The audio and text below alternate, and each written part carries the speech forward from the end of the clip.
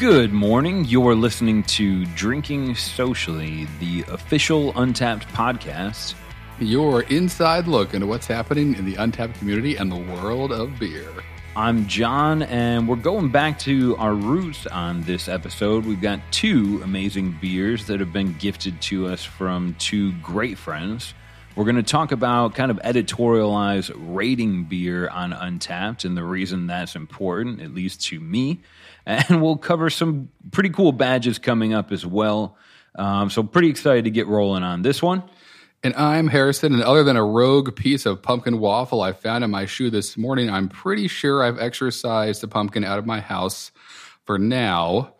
So today we move on to bigger things like stouts and sours. But first, Drinking Socially is released every other Wednesday morning and can be found at podcast.untapped.com. Or wherever you listen to podcasts. Huzzah. Now, getting into the I almost said getting into the meat of this episode, but really it's the beer of this episode. Right. Liquid meat. Be a better pun if we were drinking meads, but right. So, anyways, we've got one from Lenny Boy Brewing. Harrison's going to kind of talk through the details as I put it into cups. Let's do it. We're going to open this guy up, and I'm sure it'll be excited to join.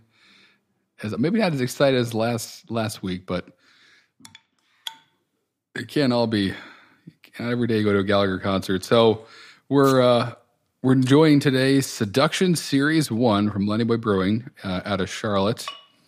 It is categorized as a sour on Untapped at 7% ABV, and it's from Lenny Boy. They let us know that this is a unique rye blonde ale. Cool.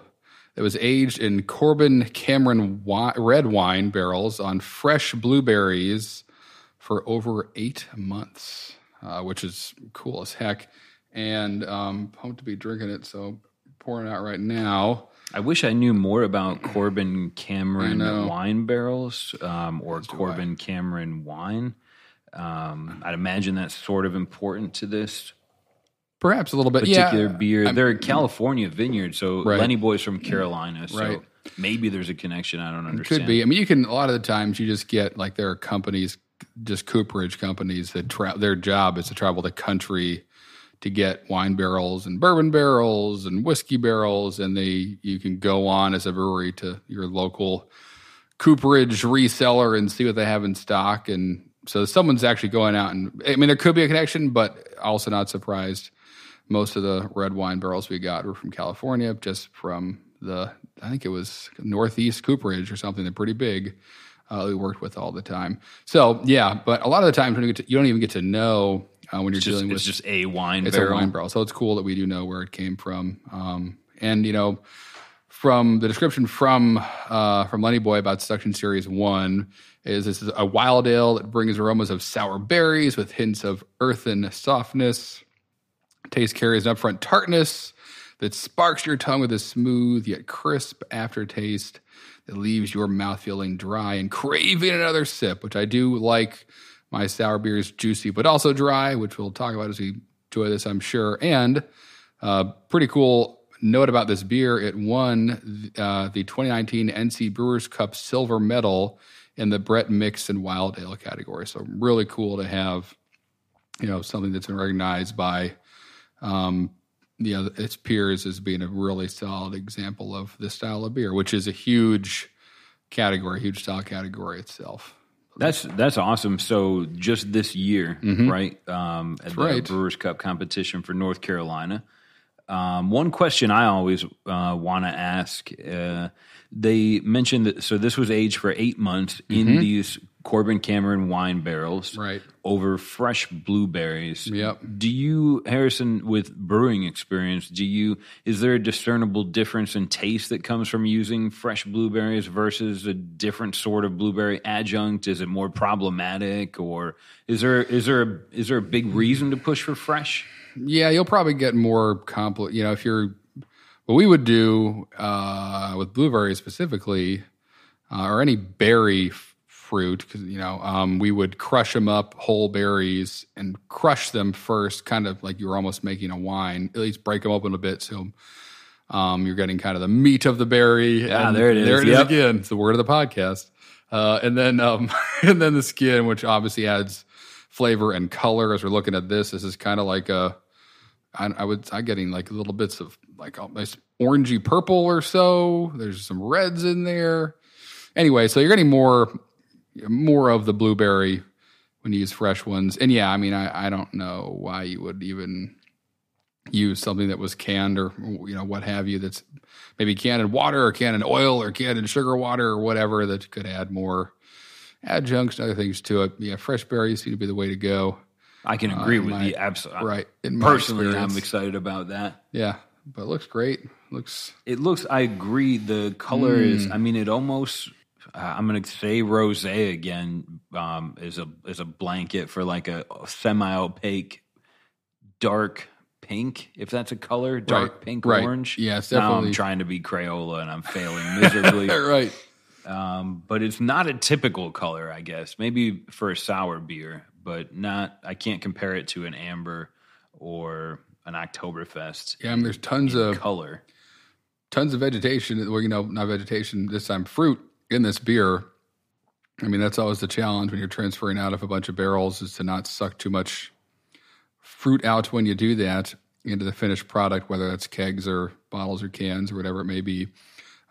So these are rarely, clean and clear looking beers when they're sitting in barrels, and you don't want that. I mean, a lot of the flavor comes from the stuff that's in the barrel. I mean, and in the bottle, it goes into the barrel or into the bottle or bottle to barrel, barrel to bottle. Advancing from my intro days of beer where it was all clear and really cold, I don't mind a little bit of settlement in my beer. Sure. I don't even mind if it finds its way to my glass. I think this taste, after the first sip, this tastes beautiful. This is so not overpowering at all. It doesn't taste of fresh blueberries, of course, after sitting around for 8 months. Right, exactly. They're not fresh anymore, but that's fine. Like, that's what and it's 100% natural carbonation, which you get a lot from these beers too, which gives it a nice body.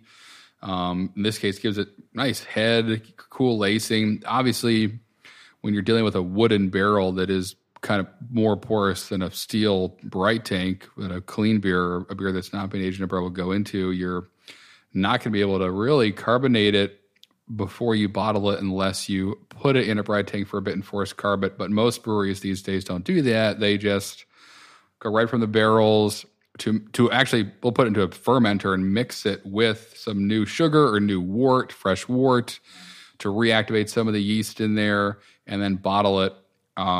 And that is either sugar or fresh wort is what they use to do this, to recarb it in the bottle. And that gives it nice, but also that's, again, so this has not been like dropped out, cleared up at all, like you would see in what we call a clean beer, or something that had been cold crashed for a while to help a lot of those particulates leave the beer, and you can get rid of them before you bottle it. Which, again, I want this style of beer to be like this, have some turbidity to it, because I think you filter this and you take away a lot of the nuance, and that's pretty standard across this style, across all breweries that I've enjoyed it from, in the States anyway. And speaking of bottle, Lenny Boy's used a really cool, I think it's getting rarer and rarer to find. I see a lot more breweries canning, which I'm really thankful for. It's easier to transport and drink on the beach. But this particular bottle is beautiful. It's like, it's matte black, finish, right? I'd assume to prevent light from getting through and to make it look really cool. Yeah, that's awesome. I know. I'm glad we mentioned that. This is like the perfect bottle. There's no light that's ever going to get in here. The whole bottle's painted kind of this matte black, almost like waxy-ish finish or so. I don't know what it is, but yeah. And Lenny Boy cans, and also they bottle their kind of Seduction series. I think a few more beers of theirs, but I really like everything I've had from them. But this is the first one of their barrel-aged sours I've enjoyed, and it is great. A lot of the time, it's like the enemy here is that acetic acid, that kind of vinegary apple cider vinegar flavor you can get when you're making sour beers. That's always like the thing you don't want too much of. Like, a good amount of it is what gives you that tartness most of the time. when you're dealing with sour beers. This is a perfect example of it being there.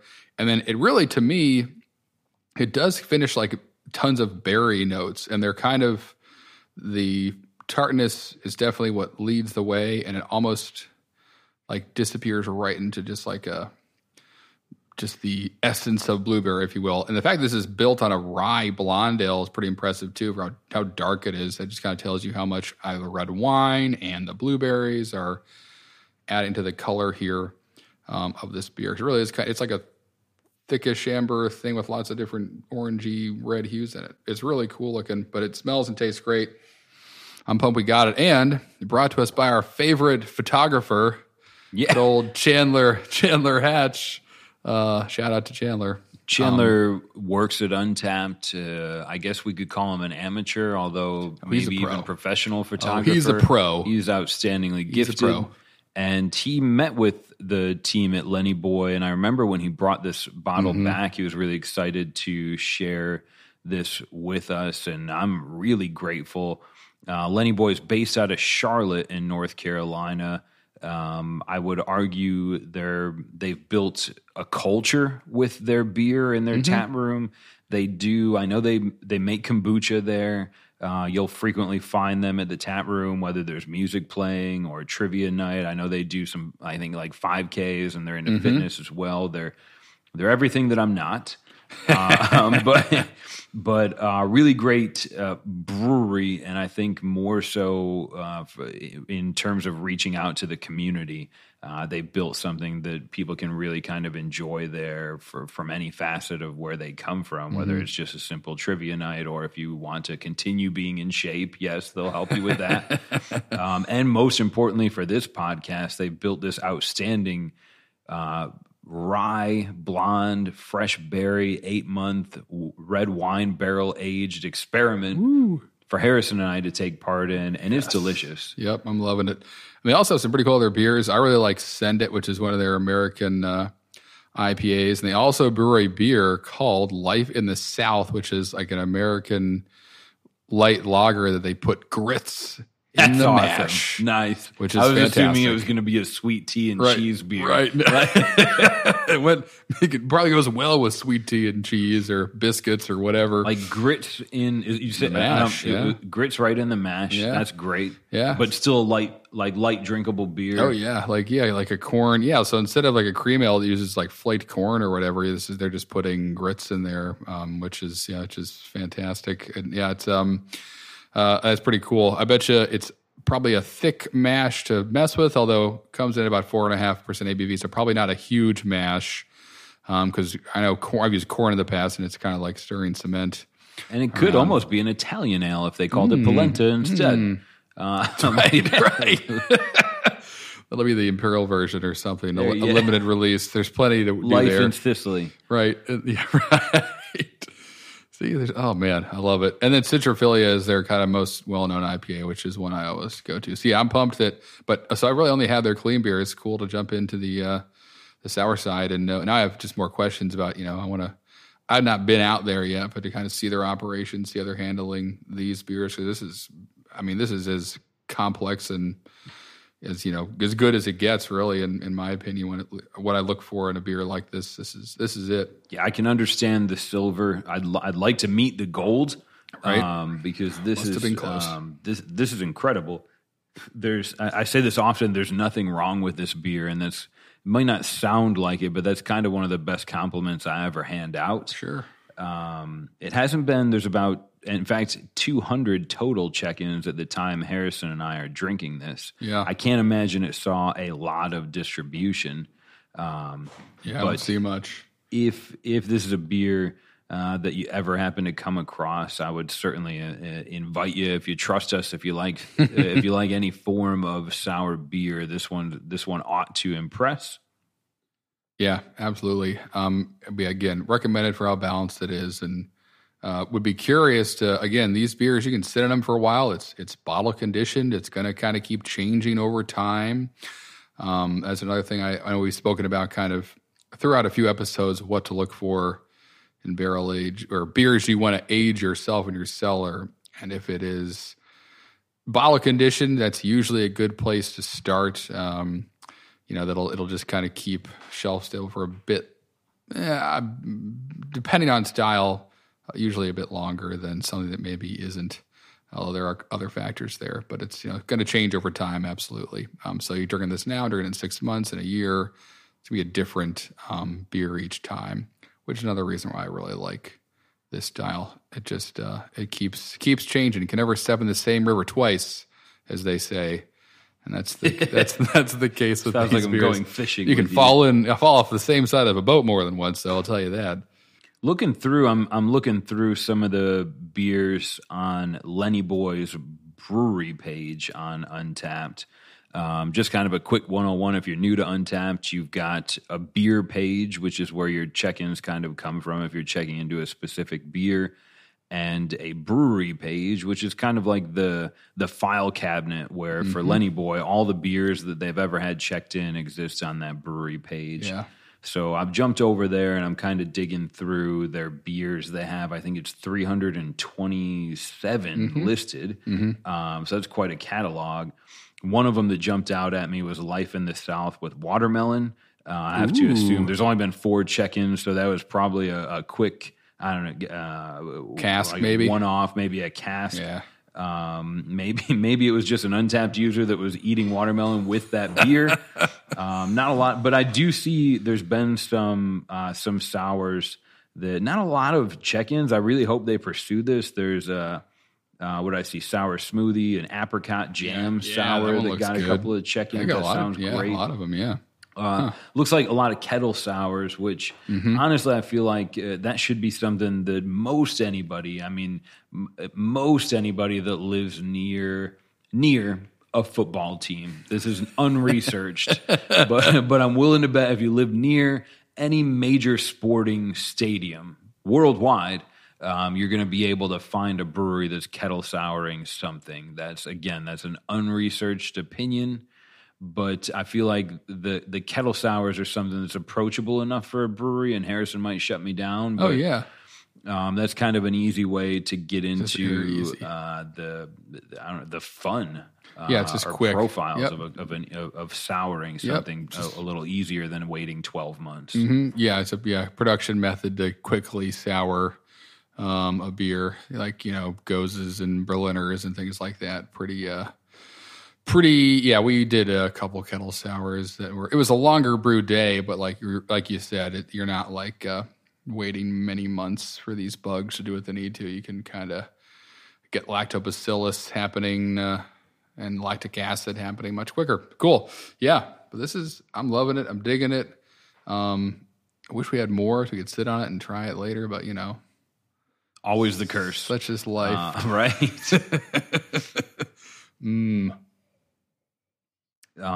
So I'm really excited to introduce this next beer, which is going to be. I've been Mike when we had Mike from Session Beer. Right. He actually mentioned this as one of the first kind of favorite beers that came to mind when we were talking with Mike. So I'm going to get ready to crack open this one here from Burial. Yeah, it is called, and if you're familiar with Burial, you won't be surprised by this. The name of this beer is I'm Actually Feeling Like All Is Right with the World and None of This Matters. A shorter one than usual. That's the name of the beer. Made by Burial. They actually collabed with Other Half Brewing to put this one together, and it's a 15% stout. Ooh. So, here's what we're doing. Not slowing down tonight.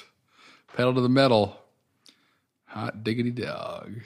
All right, cool, John. So tell us a little bit about this beer while I pour it for us to enjoy. So all disclosures out in the open, all disclosures disclosed. I have tasted this beer before. Oh, wow. And Harrison just opened the bottle and he's already grinning like it's July 4th on Christmas. I don't know what I'm saying. So this beer, I think Burial's has started to find their way around most of the East Coast. They've been in some worldwide festival events. This is a collaboration with Other Half. To my knowledge, this was bottled and only released in their Raleigh and Asheville, North Carolina locations. We were fortunate enough to have one of the guys that works here at Untapped. Thank you, Cody. Yes. One of the guys that works here at Untapped drove out to Raleigh and waited in line and scored a bottle of this. And I believe he actually had some help from a gentleman named Rob Brink. Rob, if you're listening, you're also amazing.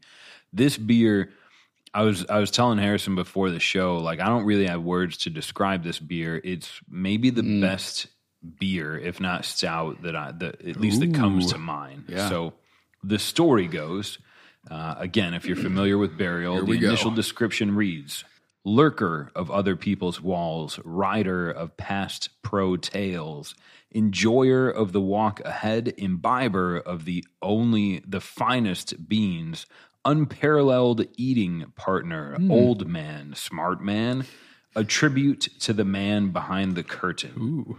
I'm actually feeling like all is right with the world and none of this matters. A monstrous collab with their friends at Other Half Brewing, inspired by a love for Southern delicacies. This gigantic imperial stout, aged upon heaps of roasted pecans or pecans, Vietnamese cinnamon, maple and golden syrups, and Madagascar vanilla beans. They remark that this is an insanely well-balanced alcohol and sweetness meet bright, dark caramel. That's contradicting, but I get it. baking spice and praline in this sipper, which is an accurate description. Warning us. If whiskey and pecan pie were a beer, it would be here right in front of us in this beautiful tulip. It's more translucent than I would expect for as dark and beautiful as this beer tastes. I'm really excited to try it again. Thanks so much for helping us get a bottle of this, Cody and Rob. Cheers to you, Harrison. I'm excited to see your face on this one. Go. It looks amazing. Ooh. Ooh. It smells like all the descriptors that Burial's provided in their initial bit of prose. There's a ton of I want to sit on this nose for a moment, John. It smells like I get the pecan and then like vanilla. It's pecan. Pecan Sandies, as Danny DeVito's Pecan character Sandies. from Always Sunny would say, right? The Pecan Sandies got walked off the stage. This smells beautiful. Wow. Like it smells like a magic book from the Lord of the Rings universe. Right.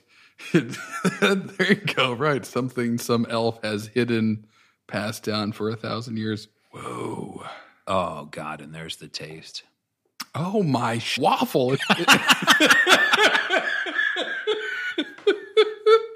Excuse my. We have to see if we can insert a bleep Elvish there. God, it tastes like a waffle. It tastes like a fancy, like the fanciest. You're on the top of a Swiss Alp and you're finishing your day après ski with a fancy waffle. Après ski, which means after skiing. Sure, that someone brought out to you on a silver platter on roller skates. This is I did not expect that much maple. It scared something out of me. There was a discernible success with this beer. Wow. That is like if you did go skiing in the Swiss Alps and you had to write a letter home to your family that wasn't able to come with you and you wanted to mention the amazing waffles. Right.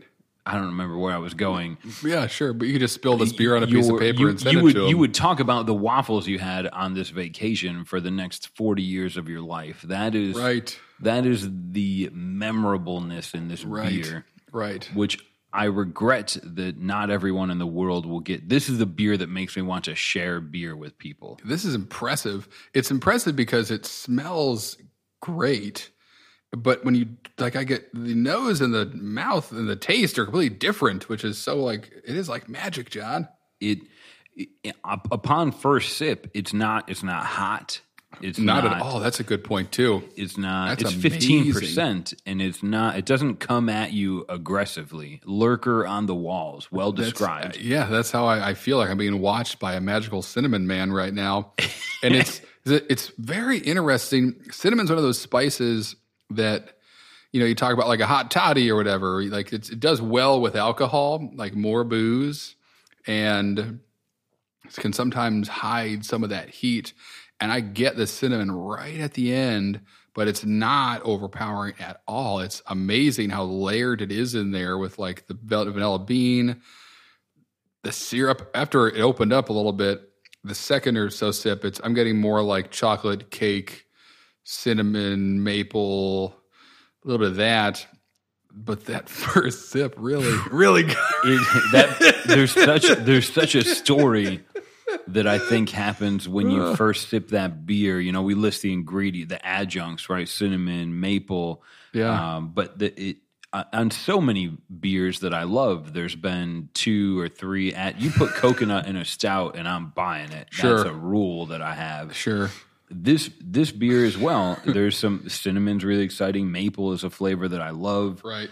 Golden syrups is kind of vague, but I assume okay, we're adding a little bit of extra sweetness, perhaps. Mm-hmm. In a culinary world, the golden syrups is just a really exciting, light flavored caramel. Right.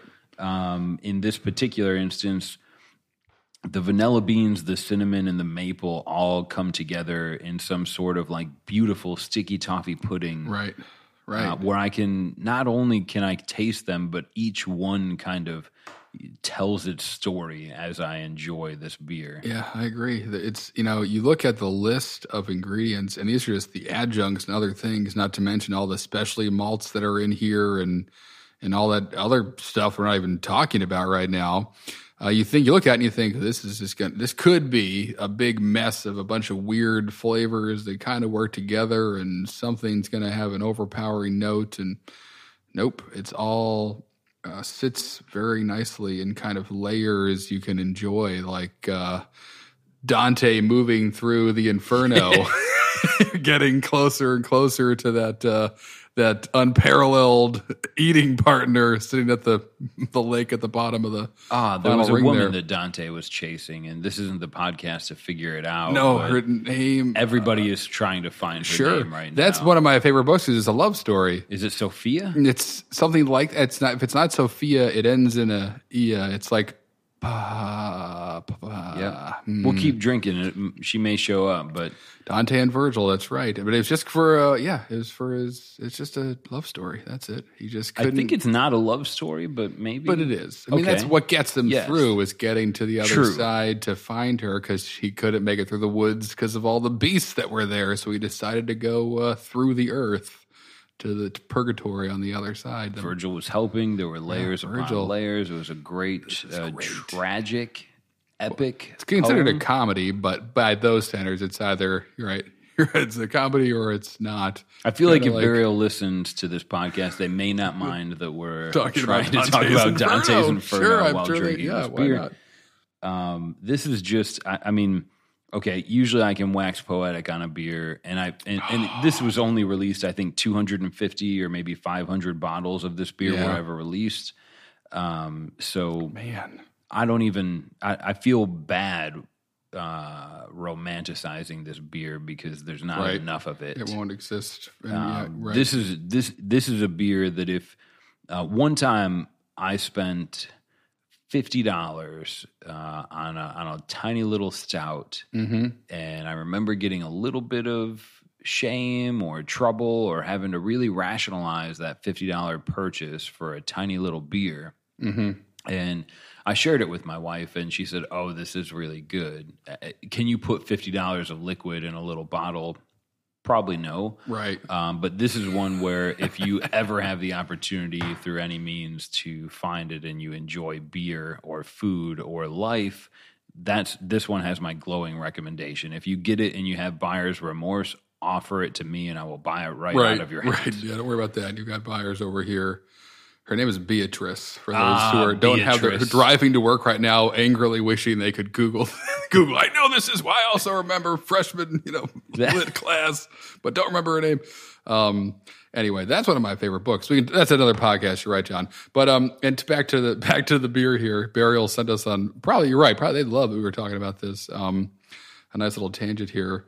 But yeah, I've had a lot of stouts, brewed a lot of stouts. This is definitely going to be one of the most memorable ones. It's going to probably jump right into my top 5, if not. It's in the same way that like a Helles Lager is impressive when it's good because there's nothing there. It's also almost as impressive to have a lot to juggle and to put everything in its right place when you're dealing with adjuncts and spices and syrups and all these things. You got to kind of calculate how this is going to change the final product. And I'm assuming this is the first and probably only time they brew this beer. So like just doing it and then making a lot of it, well, I know only 500 bottles, but enough of it to get it out there to distribution a little bit. And having it be this good, it is impressive. Liquid cinnamon rolls. That was a Untapped review that I would say is pretty accurate. Another guy who's checked this in recently, Mark, says I'm bumping this one up to 4.75 on the second time around. He's drank it twice. Mark, you are one of the luckiest people in the world. Wow. Taste and texture are on point. I think texture. Mouthfeel. Yeah. That's something that I often kind of forget to think about. It's one of those things, right? When a beer has good texture or mouthfeel, like you don't really notice it. There's just something, a little extra magic that's happening in that beer.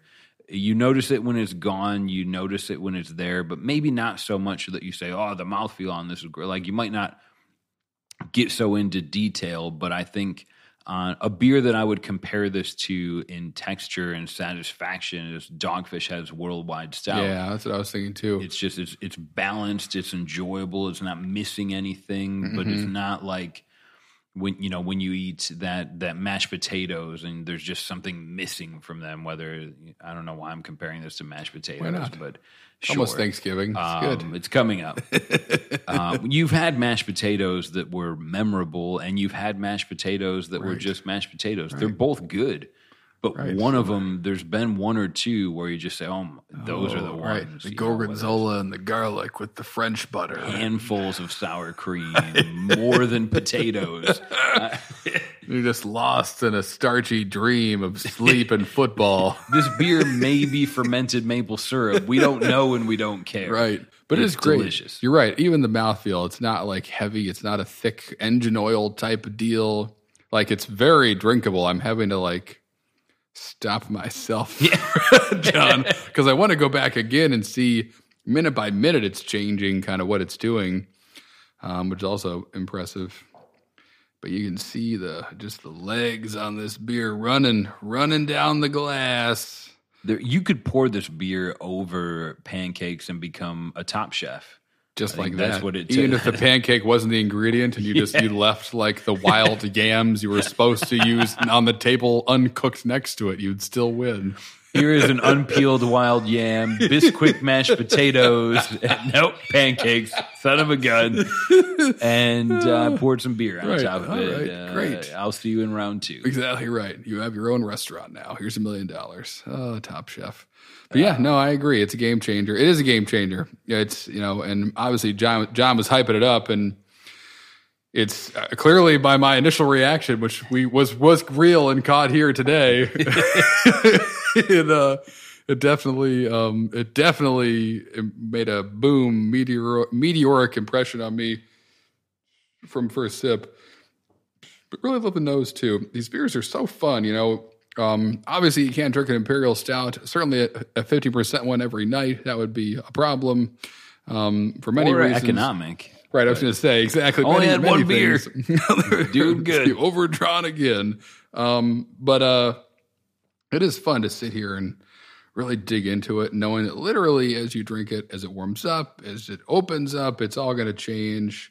It is. There's like a wizard's beard forming in the bottom of this right now with all the head that's left. I'm having a blast over here, John. I'm just watching you drink this beer in with your eyes. Deeper and deeper. I mean, beer in my younger years was a vehicle to be social, right? It helped me talk to the girl that was out of my league, or maybe just pretend like I could talk to her. Right. It helped me make friends. It helped me become better at ping pong or whatever version of pong you might have been playing. Sure. Then it kind of grew into this thing where now instead of going out and drinking beer, I would still drink beer and kind of like help get through the day. That's not the right way to say it.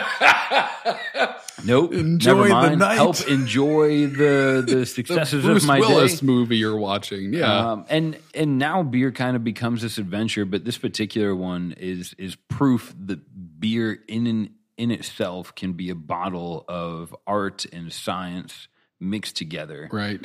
And it can taste really good. Yeah, this would almost be a shame to drink alone, in your apartment because no one would be able to see your face when you drink it and talk about it. This is definitely a great one to be shared. You're right. This is a great example of all things that are good with sharing beers with other people. This thing is wild. Now it's like I'm getting like a ton of that. What was that? Waffle Crisp? Was that the cereal back in the day? Eggos? Well, no, no. Well, the those are waffle. waffles, It was called. It was like the same makers of the French toast, not Cinnamon Toast Crunch, but like the little mini French toast cereal. Maybe they made it anyway. I'm thinking of Stroop waffles. Sure. So yeah, the Netherlands' favorite cookie. My favorite cookie as well. Thank God for the Netherlands. That changed the way breakfast changed my life. It's that idea covered in milk, but this one, I'm getting like the waffle is here, but it's different now.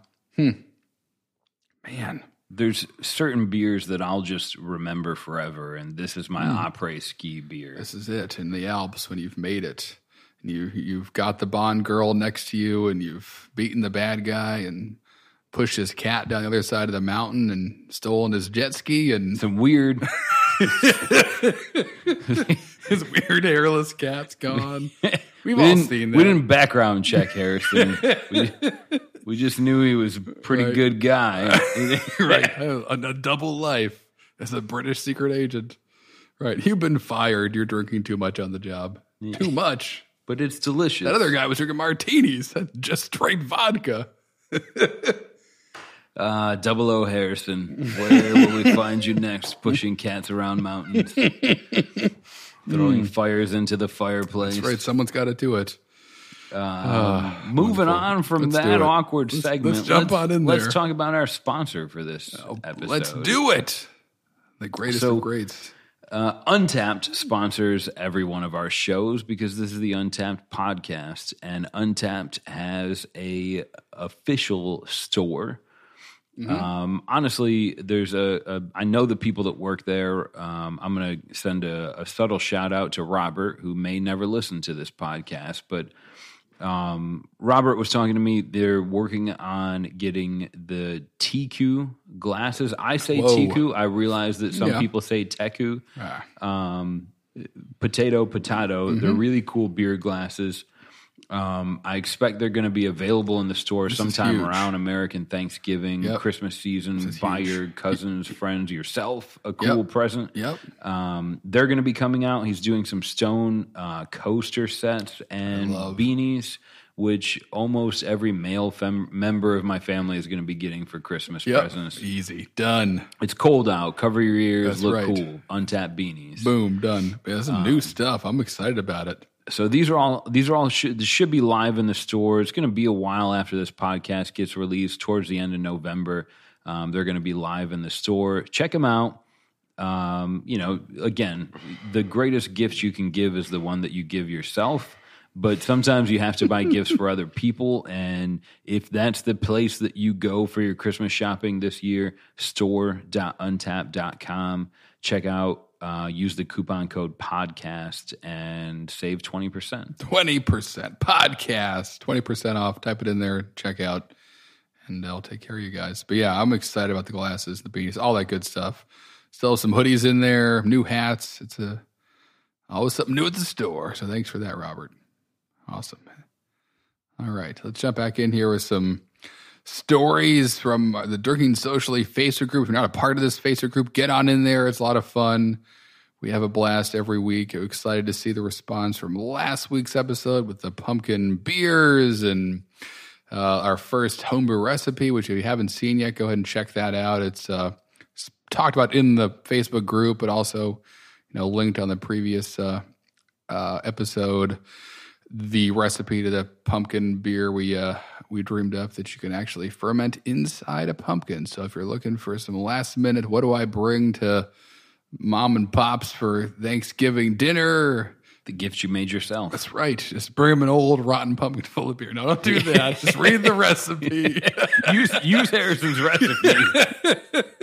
There's more to it than that. Don't be that guy serving spoonfuls of beer out of a pumpkin head. But anyway, and that's just one thing. Don has a much more to update us about from the group since we last checked in there. Yeah, so a couple highlights that I wanted to highlight. Let's use the same word twice again. As many times as you want, John. One that caught my eye recently, and I think this is a great share. Daryl joins the group. Of course, he gave Harrison and I a shout out, so that's a great way to get some love back. But Daryl mentions that he actually used Untappd to find Rosemary's Baby, which was one of the requested pumpkin beers that we couldn't get our hands on, and said, thanks for letting me know that you can use Untappd to do that. Oh, yeah. So, heck yes, I think is what I have to say. But a celebratory congratulations and exclamation for you, Daryl. Honestly, so Harrison and I work at Untappd full time. We do the podcast for fun. It's more than that, but it is a heck of a lot of fun, and we've got some great stories and ideas and feedback from you listeners. So one thing that I always just kind of took for granted is that everybody use Untappd the same way that I do. Mm-hmm. So let's search for, if I'm an Untappd user, and I want to try this Lenny Boy Seduction Series beer. Yeah. So typically, most Untappd users are familiar with checking into a beer where you have the beer in your hand, you scan the barcode, or you type the name, and you go and check it in. Ultimately, through any of those processes, you're going to end up on the beer page, Lenny Boy Seduction Series #1, right there in green. You can check this in. A little bit kind of right next to it, there's like almost like the GPS logo where you can click find it. Mm-hmm. And as long as your permissions are turned on and your phone can use your GPS, it's going to ping where you are, and it's going to pull up any verified locations on Untappd that have that beer on your menu. So whether you're looking for Pumpkin or Rosemary's Baby, or if you're Rob Rhinesmith and you're looking to finish your Trappist conquest, I'm pretty sure, maybe not, Rob, where you live, but Spencer is the only American Trappist brewery. Mm-hmm. So look for Spencer on Untappd, click find it. If you're as lucky as I am, your local bottle shop, or my local bottle shop, keeps Spencer on the shelf all the time, is the only American Trappist brewery. Sure. Anyways, now that I'm back off the tangent, use Untappd that way. If there's a beer you hear us talking about, or your friends talking about, or you see that you want to get your hands on from Instagram, search for it on Untappd, click find it. If it's available, you can see it, I think, up to 50 miles away. I think it's 75 now. 75 if you want to travel that far. Yep. If you can't find it, put it on your wish list, and Untappd will let you know when that local bottle shop or bar, if they ever put it on their menu, you'll get a ping randomly 2 months later. This happened to me today. Omnipolo's peanut butter and jelly Gosa just got tapped nearby where Harrison and I live. Here we go. And I said, hey, guess where we're going? Field trip. So that works out well, too. Use Untappd to find beers. Put it on your wish list if it's not available. And I think I put that beer on my wish list over a year ago. And now it's just finally reaching this area. And here I am going to drink a peanut butter and jelly beer in a couple of days. I know. It's exciting. I love using it like that, too. And you never miss out on what you're trying to find. I had one pop up today, too, for a beer I've been following for a little bit that I think comes out seasonally. I can look back and see which one it was. But, I love that. It just kind of helps you, at the end of the day, realize, all right, if I'm going to get a beer somewhere, let's go and grab something you really want. and that's what Untapped just kind of does now. It's awesome. I remember kind of explaining to my mom. Here we go. John, what do you do now? And I said, work for Untapped. And I kind of explained it like it's like the Facebook of beer, kind of, because everybody knows what Facebook is. But I mean, really, with as many locations, bars and restaurants and bottle shops and grocery stores and movie theaters that are putting their beer menu on Untapped, that's become almost my favorite part of it now, is that I can just quickly jump on and search for a beer, and if it's anywhere near me, I know about it, so I can make my weekend plans that way. Yeah, no, it's great. Cool. This is great. What else we got? On another note, Michael comes to us and says he wasn't aware of Untapped supporter program. Harrison and I mentioned that you could rate beers by tenths of a bottle cap instead of quarters, like That's right. 0.10 ratings. So That's Michael new. Got our attention because, again, he tagged Harrison and I in the check-in and said, thanks for introducing me to the supporter program. So just a kind of a background, the way that works, the Untapped supporter program, it's really just, I mean, it's you're paying to be a supporter on Untapped. And there's, you earn some flair. There's a badge you can earn. Mm-hmm. I think the cool part is, like, one, it's really neat. Like, Untapped tries to put that, like, that's how we make the app better. But without going down that rabbit hole, two really easy benefits on being an Untapped supporter. When you leave a comment when you check into a beer, you get twice as much space. Kind of like Twitter. You can just leave a longer comment. That's pretty cool. I tend to write really long emails. Why not? And beer comments, so I use that often. The rating system, if you're an Untapped supporter, you can rate a 4.1, a 4.2, a 3.7. So that's kind of fun as well. And you also get, which I use most often, some analytics about beers. Where have you checked in? What beers have you checked in for the last week, month, year? That's really cool to you can download that and you can get really nerdy and spreadsheety like I am. So that's really cool. For those of you that aren't aware of the Untapped supporter program. And then lastly, for people that join the Drinking Socially Facebook group, one of the questions we ask you is just kind of what's the story of the first craft beer you had? And there's a few members in this group. I'm not going to read through all of them, but some of them that really stuck out. Joseph joined the group and said, I'm 50 years old and I just started drinking beer about a year ago, and Untapped helped me understand what I drank.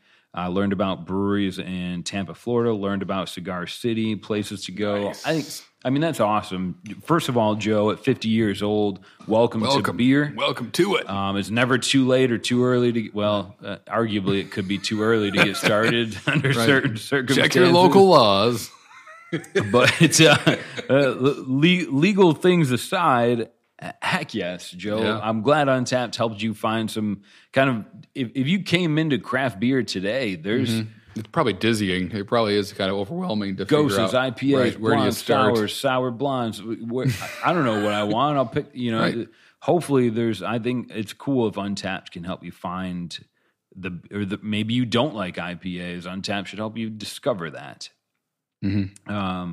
There's another story that I got from Steve, and he says, after years of teasing friends who used to bartend at a local campus for generic beers, on midnight on his 21st birthday, he came in and had a Sam Adams.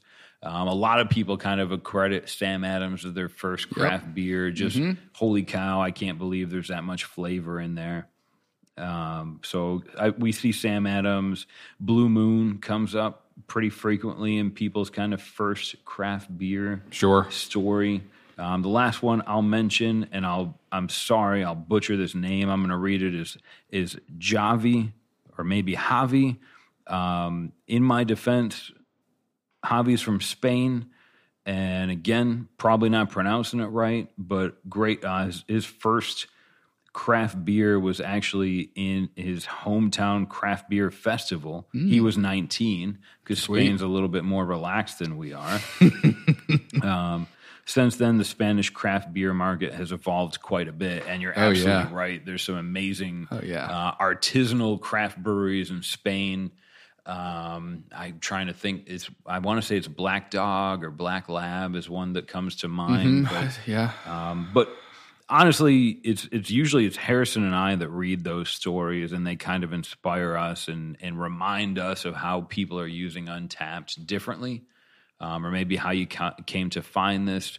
I think at the end of the day, everybody's first craft beer story is a little bit different. Maybe where you are right now on your journey, maybe you're obsessed with pale ales, sure, or Marzens, and you wish Oktoberfest was a longer season. Never end. I'm with you there. That's how I feel. But at the end of the day, I think it's great to just kind of have a place, if Untappd is your social media, to have a place to just talk about something that you do for fun. It's a great hobby. It's a great profession. But at the end of the day, it's cool to be able to share your beer story with hopefully your friends. Yeah, and all of us on Untappd. It's great. Cool. Well, thanks for that, John. There's a lot of fun stuff in there, as always. So again, if you're not part of that group, look us up on Facebook. It's a closed group. Don't worry, though. Come on in. We'll let you in there. And you don't have to tell us your favorite story. But if you want to, if you got a funny one, we've seen a lot of those too. And we've shared our own. But come on down. Check it out. It's a fun community that's very active in a good way. All right, so I'm going to take Untappd consumer updates this week. Got a couple cool badges to talk about. First things first is International Stout Day is, if you're listening to this on the day this podcast is released on the 6th of November, this guy is happening tomorrow on the 7th of November, 2019. It always happens on the first Thursday of November. It's been around since 2011. Don't know who started. It's kind of some mystery there, but celebrate the stout, a beer we're still enjoying, John and I, right now. Very much so. Very Stick much with me so. for a Even while. More. Right, exactly. Firing up the skillet and making some waffles, dude. And a little tidbit about Untappd. Guinness is one of the not just most well-known stouts, but also one of the most checked-in beers on Untappd, which is it's of course a stout. So, but of course stouts come in all different shapes and sizes and colors now. If you've had a white stout before, that's kind of a wild experience.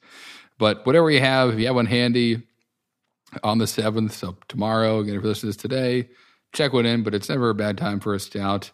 We can talk about that in another podcast. I really like them in the summer. It's like a cold brew coffee for the evening, but that's happening. Got a badge for it, so go ahead and don't forget that. If you got one you're sitting on, maybe tomorrow's the day to pop it out of the cellar. And then next up, a lot of badges coming. The Veterans Day badge. And the Veterans Day is always celebrated on the 11th of November. In some places of the world, this is referred to as Armistice Day or Remembrance Day, which originally celebrated the end of World War I on the 11th hour of the 11th day, 11th month. You've probably heard that quote if you were awake in middle school history, right? Exactly. I'm sure some old guy in some tweed jacket said that to you one day. And anyway, it's coming on up. And if you guys don't know, I'm actually right now in the room with a veteran. John is a veteran. John. Correct. I enlisted in the United States Army as a young 17-year-old kid out of high school. And aside from keeping this a drinking, socially focused podcast, I just like to say thank you, or honestly, like, if you're a veteran, if you know a veteran, sometimes thank you can be misconstrued. But at the end of the day, some of the greatest men and women that I still know today are people that I met in the service. I learned a lot about traditions across the world. It was, for a 17-year-old kid, not something I was ready for. But it was still years and almost decades later now, part of what made me who I am today and one of the most valuable learning experiences of my whole life. Yes. So we thank you, John. And so tag them in all your check-ins, guys. If you're grabbing that grabbing some beers for Veterans Day, earning that badge. And thanks, John, yourself. But yeah, that's always a fun one to grab, and that's happening. That's happening this year. You can grab that badge. Let me see. Let me pull this up for us. I believe from the 9th, so that's Saturday before, through the 12th of November 2019. So got a little bit cover the weekend there, and into the work week too. So got plenty of time to grab some beers and celebrate with all of us over here. I actually have an Untapped group of some of the guys that I served with. Oh, we don't keep in touch all the time, but it is really cool just to see people that I remember from. It is really a cool bond, and it is on Untapped. You can kind of group up some of your friends, so that's pretty cool. If you have any veteran friends, tag them on check-in, introduce them to Untapped. It's a pretty functional form of social media, and most veterans I know don't mind a good pint once in a while. Yes, beautifully said. And we'll finish up with an update on our Untapped's 9th anniversary. So in case you didn't see from your recent check-ins, Untapped is 9 now, which is pretty wild. We're almost a decade old and grown like crazy. We're up to more than 800 million check-ins on Untapped, more than 7 million users, a pretty impressive and fantastic Untapped community we've built all over the world here. And so to celebrate that, we had this great badge that ran from the 22nd to the 27th of October this year, and it was checked in more than 500,000 times. So that's pretty cool. So if you're out there celebrating and saw that pop up, thanks for celebrating with us. It's been a wild journey for not just John and I, but everyone involved in Untapped. It's been very cool to see this get as big as it's become and see all the things it does now, and also know, as we do, from the some of the visibility we have behind the curtain of what's coming next, all the fun things Untapped has in store. It's going to be a pretty exciting 10th year of existence we have lined up, to be sure. So keep your eyes on everything we're doing. But yeah, more than 500,000 people, which is pretty cool to see that party going on all over the world. And speaking of party around the world, Greg, our illustrious bathrobed founder here at Untapped, or co-founder, him and Tim kind of built this bridge so many years ago. Greg was at the Pony Bar and Eli Cannon's kind of having a little get-together, which are, at least Pony Bar, I think, is still part of the Founders Hangout badge. I believe so, yeah. And Eli Cannon's is an amazing beer bar in Middletown, Connecticut that I think has a wait list for their mug club akin to like the wait list for Steelers season tickets. Like it's really long. I had a friend text me recently being like, I finally got in. I'm out. And he's like, older than I am. And I think probably waiting on it for like 10 years to have his own mug. So an amazing beer bar with a ton of history and a great following as well. So two pretty cool places to celebrate, to be sure. And so after that, obviously Untapped, like there's one thing I'll make mention to is that the badge of voting, I think, is going to be closing up probably around the end of November. I'm not sure of the actual date, but if you haven't gone on and voted for, badges are really fun. I hate to admit it. Sometimes they motivate me. Sometimes they just get excited after I earn them. Sure. But they're a great part of Untapped. And if you haven't voted yet, there's some pretty cool ones that you can vote for on Untapped. But from there, Harris and I are going to kind of talk about, in really an opinion, because I think ratings are the most subjective part of Untapped, but just kind of talk about our view on ratings, why they're part of Untapped, or why we feel that ratings are an exciting part of Untapped. It's been asked a few times through various social media channels, and I think it's. I mean, everybody rates differently. Everybody kind of holds themselves or their friends to a standard. I know if I was a brewer making a beer, I would view the rating system much differently than if I was first discovering what hops are and checking into beers. But at the end of the day, I'm gonna build my fort in that everybody's rating is their own personal view of that beer, and that's what's so valuable about it. Yeah. Yeah, absolutely. I mean, there's tons of ways you can look at it. I have a unique, I guess you could say, experience or view of the ratings because I've been on both sides of it. I, have made a lot of beer that exists in Untapped and is still being brewed now by other people, but beers that I either created or brewed for years or whatever it may be and checked in or decided not to check in. And of course have been a Untapped user of checking other people's beers. And so there's a couple anecdotal stories real quick. First up, I brewed a wedding beer, a stout for when my wife and I got married that I enjoyed it. It was stouts, talking about stouts together. That's really cool, sure. Actually. It wasn't an Irish dry stout. It was just like an American style stout, but it was very sessionable. It was like 4.7%, lots of flaked barley in it. We had a blast brewing it with my buddy Frank at the Southport Brewing Company in Connecticut. But we enjoyed it, made it. It was on their menu for a while. And I loved it and would see people check it in, and some people did, some people didn't. And it's always funny to look at that stuff and see, the guy that says, this is great, and then leaves the 3 bottle caps, or the guy that says nothing and it's 5, or the guy that says nothing and it's 1, or, whatever it is. So, at that point, it didn't really bother me. I knew what it was. It was what I wanted it to be. And could tell when I drank it that this was, hit the mark for us, and everyone else's opinions on it is just their own. And I was never looking at it like, it's going to mess up this beer's overall rating or any of that stuff. And it truly never really entered my mind.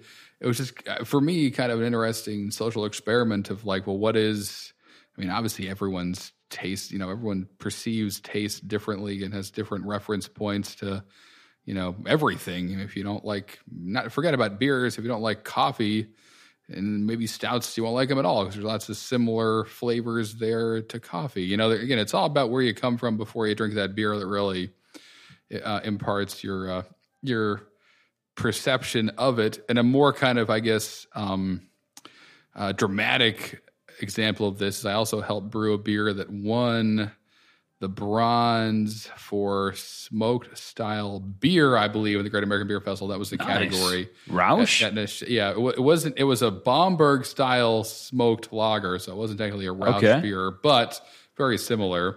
And I helped brew it, and the ratings were like all over the place for this beer. And that's obviously a polarizing beer. If you don't know what we're talking about, it's like a smoky beer, and some people think it tastes like barbecue or like cigarettes or an old hotel room or whatever. And a number of people are like, this is amazing and it tastes like barbecue. And I'd imagine you didn't have a lot of, this is a 3 medium beer. It's either one or the other on that. Yeah. And to know that it stood out as, one of the top 3 to, again, people who are trained to drink beer and know what this style is supposed to taste like, that it stood out to be one of the 3 best ones they had was really cool. And it kind of, again, when I worked at the breweries, we as brewers never really, I was not looking at Untapped and saying, that guy's going to drop us from a 3.95 to a 3.94 from those check-ins. Like it just never was there in my head. I was much more like, that's interesting, or that guy,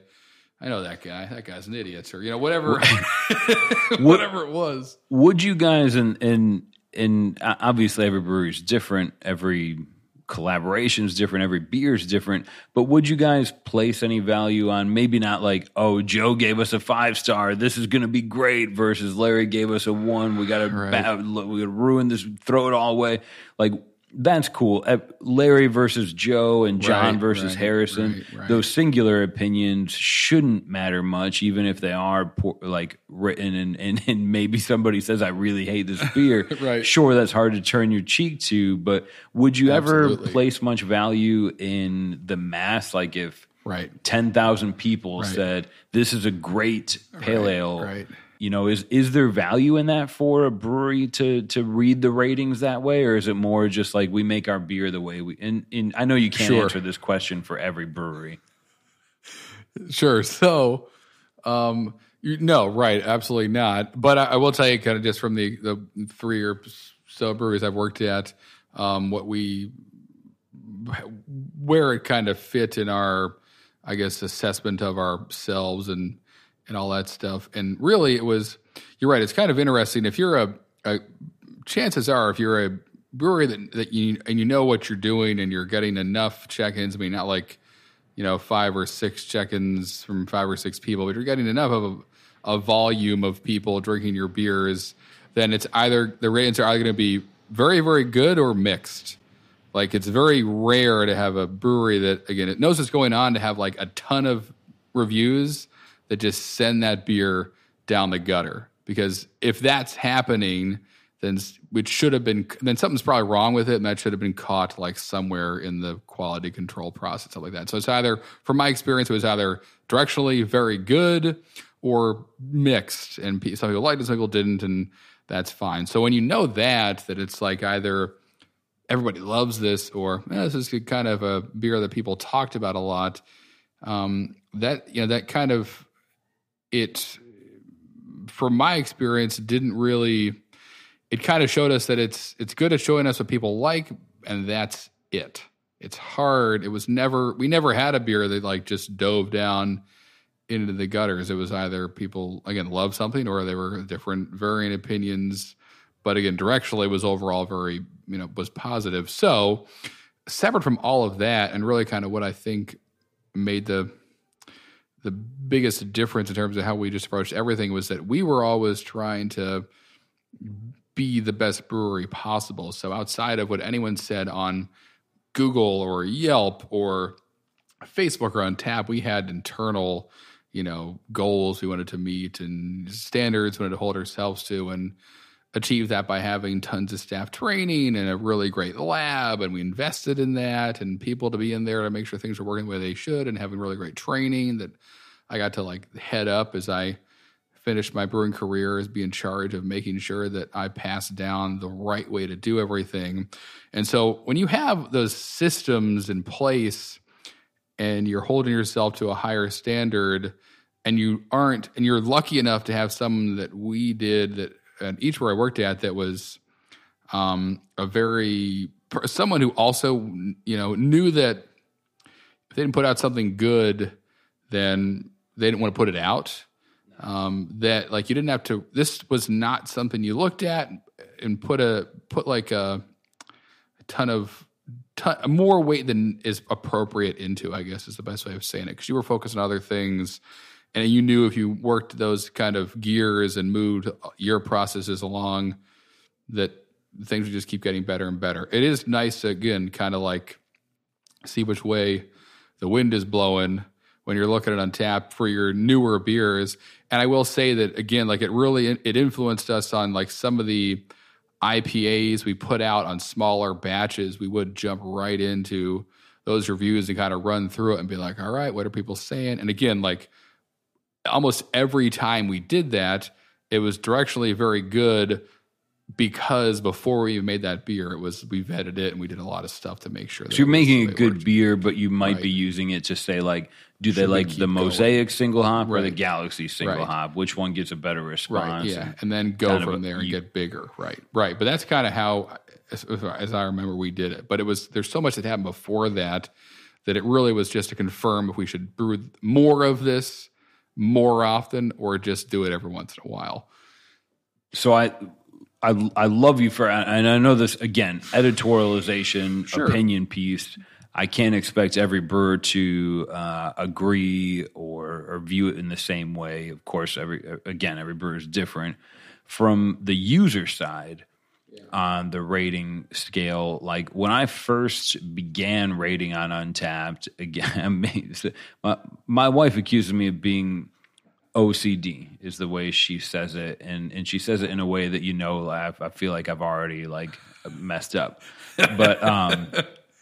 but she makes a good point. I met her. She said, we went out to a bar, and I said, I don't mean to get on my phone, but I want to just check this beer, and I use Untappd. And she says, oh yeah, I do too.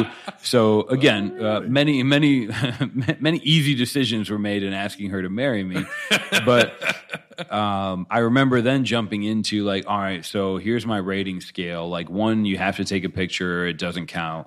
2, 3 means this is a good beer. I would drink it again. I would, if it's less than 3, that means I would generally seek a different alternative. If it's a pale ale that I gave a 2, that means I'm going to look for any other pale ale. If it's above a 3, if it's a 4, that means I'm going to seek it out. If it's above a 4.5, that means I will leave my house to go get it. And, you know, I had this really black and white system. And now here we are where, you know, you can rate in tenths of a point if you're a supporter. And things have changed quite a bit. And my life, I'm 37 now, is a little bit less black and white than it used to be. A lot of times I will check into a beer and not even provide a rating. Maybe, and for me, when I learned, if you do that, if you check into a beer and you say, oh my God, this is amazing, the cinnamon comes through and I can't wait to have another, and you tag where you bought it from and you put some descriptors in there and you don't provide a rating, that doesn't negatively affect the beer rating. It's you checking into a beer without giving a rating. So once I learned that, I started to do that more often, especially in a bottle share where I might be 6 beers in. That's a good point. And this is a cloudy opinion, and I don't want to just blanket 5s because I'm imbibed now. Right. So I'll just check it in and leave the rating blank. I know I had a Drinking Socially Facebook group member ask me that, which kind of catapulted this discussion. Sure. And so, again, it's subjective. I would rate this Burial beer 100. Like, this is amazing. I would leave my house to go get it. I would drive 2 states over if I could buy a couple bottles. Sure. So I would rate that really highly because when Untappd notifies me that it's available, I want to quickly be able to click on my phone and see that I gave that a 5. That means even if it's been 2 years, I want to know immediately that beer's worth chasing. So that's kind of the basis of my rating system. It's totally subjective. If I didn't like cinnamon, this beer I would just check it in and not rate it. Right. But I do, and I love this Burial beer and this Lenny Boy beer. Like, I want to be able to use that rating as a way for me to remember how much I liked it. Sure. Yep. Absolutely. And that's how I use it as a user. Pretty much the same exact way you mentioned it, where I'm looking, I am using this because I know I have had a lot of beer and will have a lot more, and I don't want to fill my brain with that information of what I liked or didn't like, and I don't have to because Untappd exists. So I can literally look up a beer, and I do it almost every time I go to a beer store now where I go, that logo looks kind of familiar. Have I had this before? Yeah. Type it in. Oh, I really liked it. Oh, this is canned last week. Oh, I'll grab it again. And it's like that little, that's great. That's, and it's, you could, and I used before Untappd, I had notebooks, little notebooks I put in my back pocket that I went around. There you go. Fancier than me. I had the little, the little Walmart kind of cardboard front and back little notepads, but fit in your back pocket. But before, because I've been brewing beer since before Untappd existed. So I had to have a way of kind of, when my journey began of, okay, I'm doing this now, I'm going to be a brewer. And the joke is an easy one to make of every time I drink a beer, I'm working, I'm doing research. Was kind of true, where I was like, all right, well, what is in this? What am I tasting? Can I pick this hop out? What do I think this is? And I used to go to other sites before Untappd again was around to kind of see like, all right, well, what is in this beer? Or look it up at the brewery site, or and that's kind of how I built my own palate in terms of being able to pick out different malts and different hops and all those things. And as a notebook, as a journal, Untappd is great for that, especially as you get new hops and especially malts and different ways of brewing and the whole, how popular sour beers have become. There's so many different flavors out there, and a style that you may always like say a New England style IPA, is brewed very different ways and tastes very different based on where it is and what's in it and who made it and all that stuff. And it's not enough just to know now that, oh, that's New England IPA, it'll probably be good. You kind of need to know a little bit more, and Untappd helps you see that, again, like directionally, whether it's your own review. What I like most, when I use it as a user, I look at if I've reviewed it, then I look at what my friends have said. And it's almost like, for me, like movies. Like I'll jump on to, before I go to the movies, there are 5 guys I trust that are professional critics that I'll look at what they say. I'll look at the Rotten Tomatoes first. Yep. And then I'll see, all right, who are my 5 guys? What are they saying about this movie? And that's kind of what I put most value in. And I have same deal, friends on tap that I know our palates are similar. And I'll look at, oh, do they have this beer? What did they say?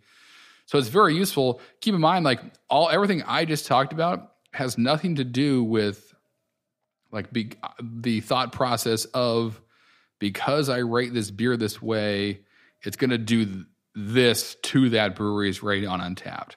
Like I think, and I might be wrong here, John, but I think it's 2 different worlds that look connected, because obviously when I rate a beer, that affects that brewery's rating. But I don't think most people that use Untapped think about it like that. I think they're thinking, this is how much I like or dislike this beer, and the value of that really exists in like your friend circle and Untapped, your own memory, your notebook. And it's not like, oh, these guys are horrible, I'm going to give them a half bottle cap just to show them my 2 cents. Those people exist. Jerks are everywhere.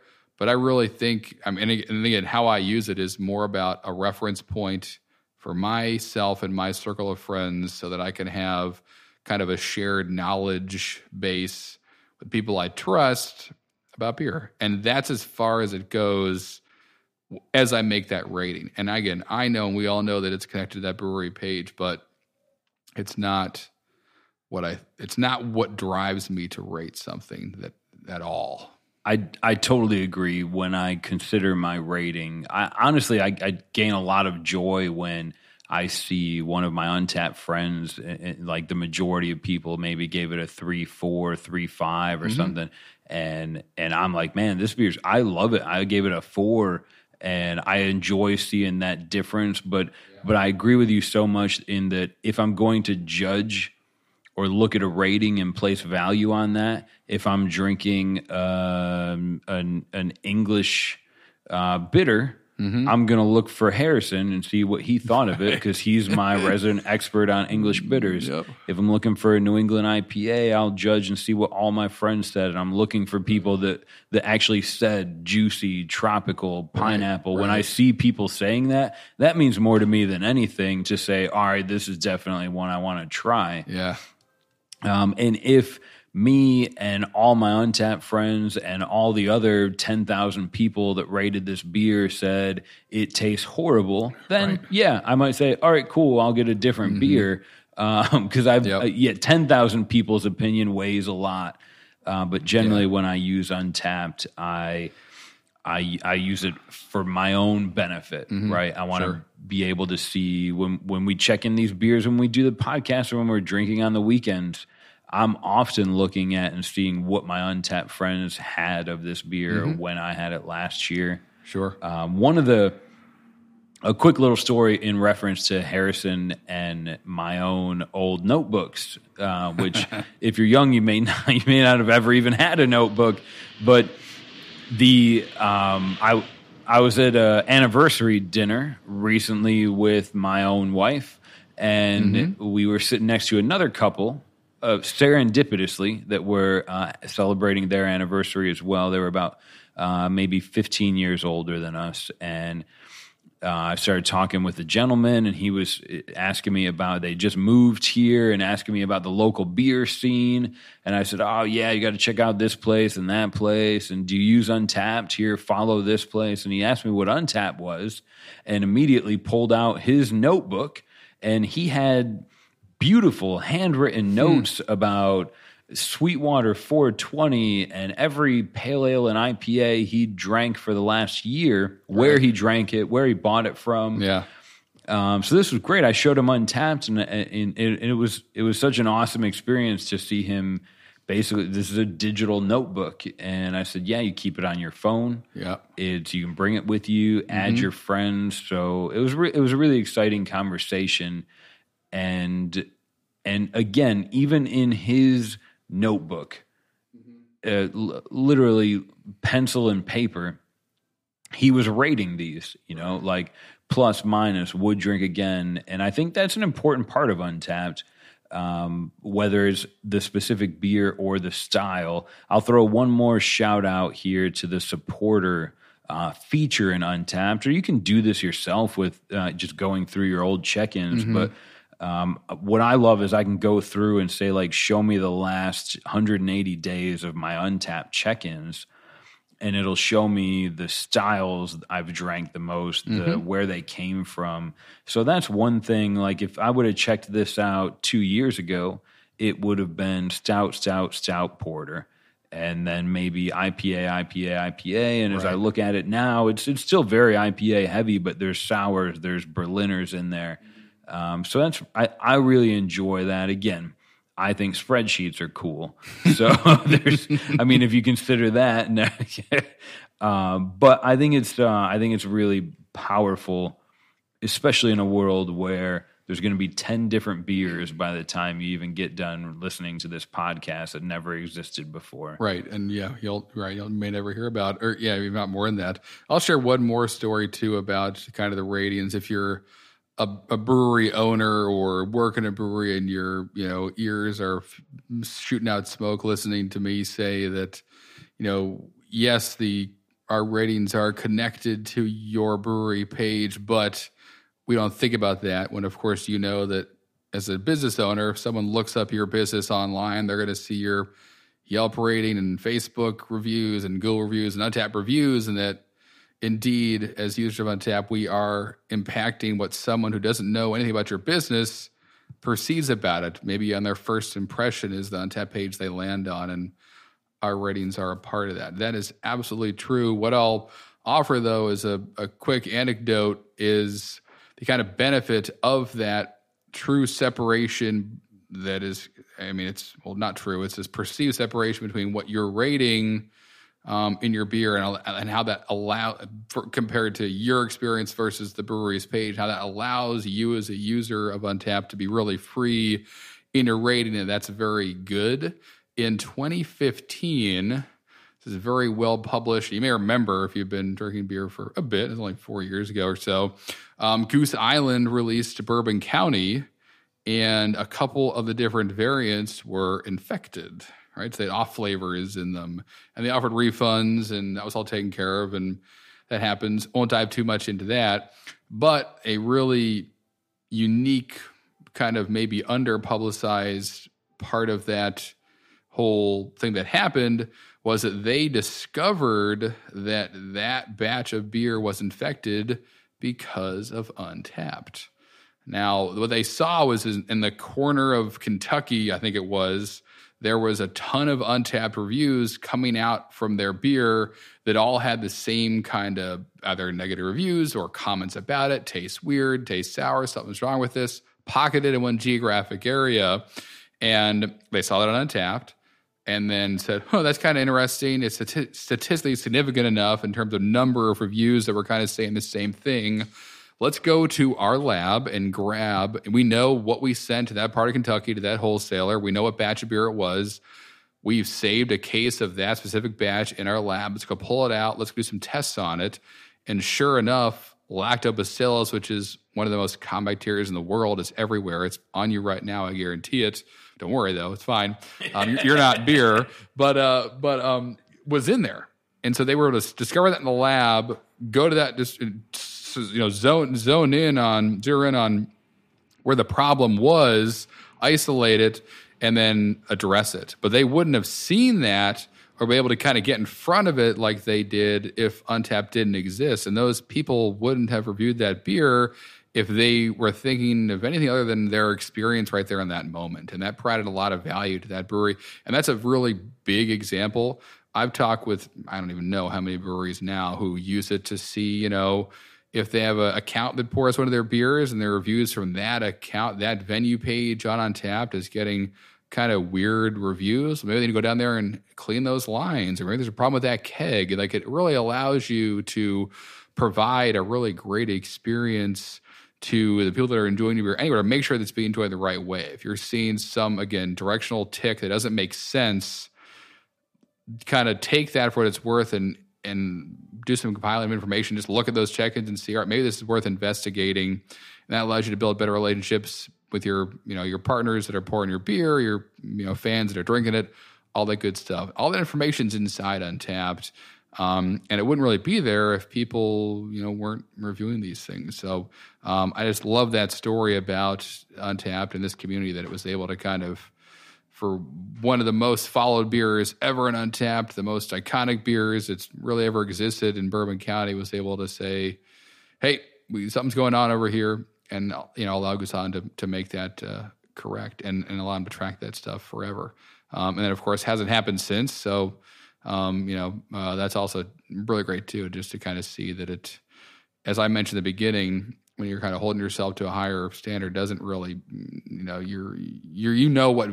what's valuable and the weight to put on anything, whether it's your staff, your business, your systems, Untappd, Yelp, whatever. It's kind of all in its right place.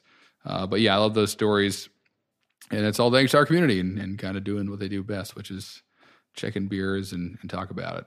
And with that, I think we're going to leave the Untappd rating system as vague as it was when we picked it up. But the hope is that you use it for yourself. Right. Sure. And as long as it's Untappd, as long as that rating system is providing any sort of value to you, it's doing its job.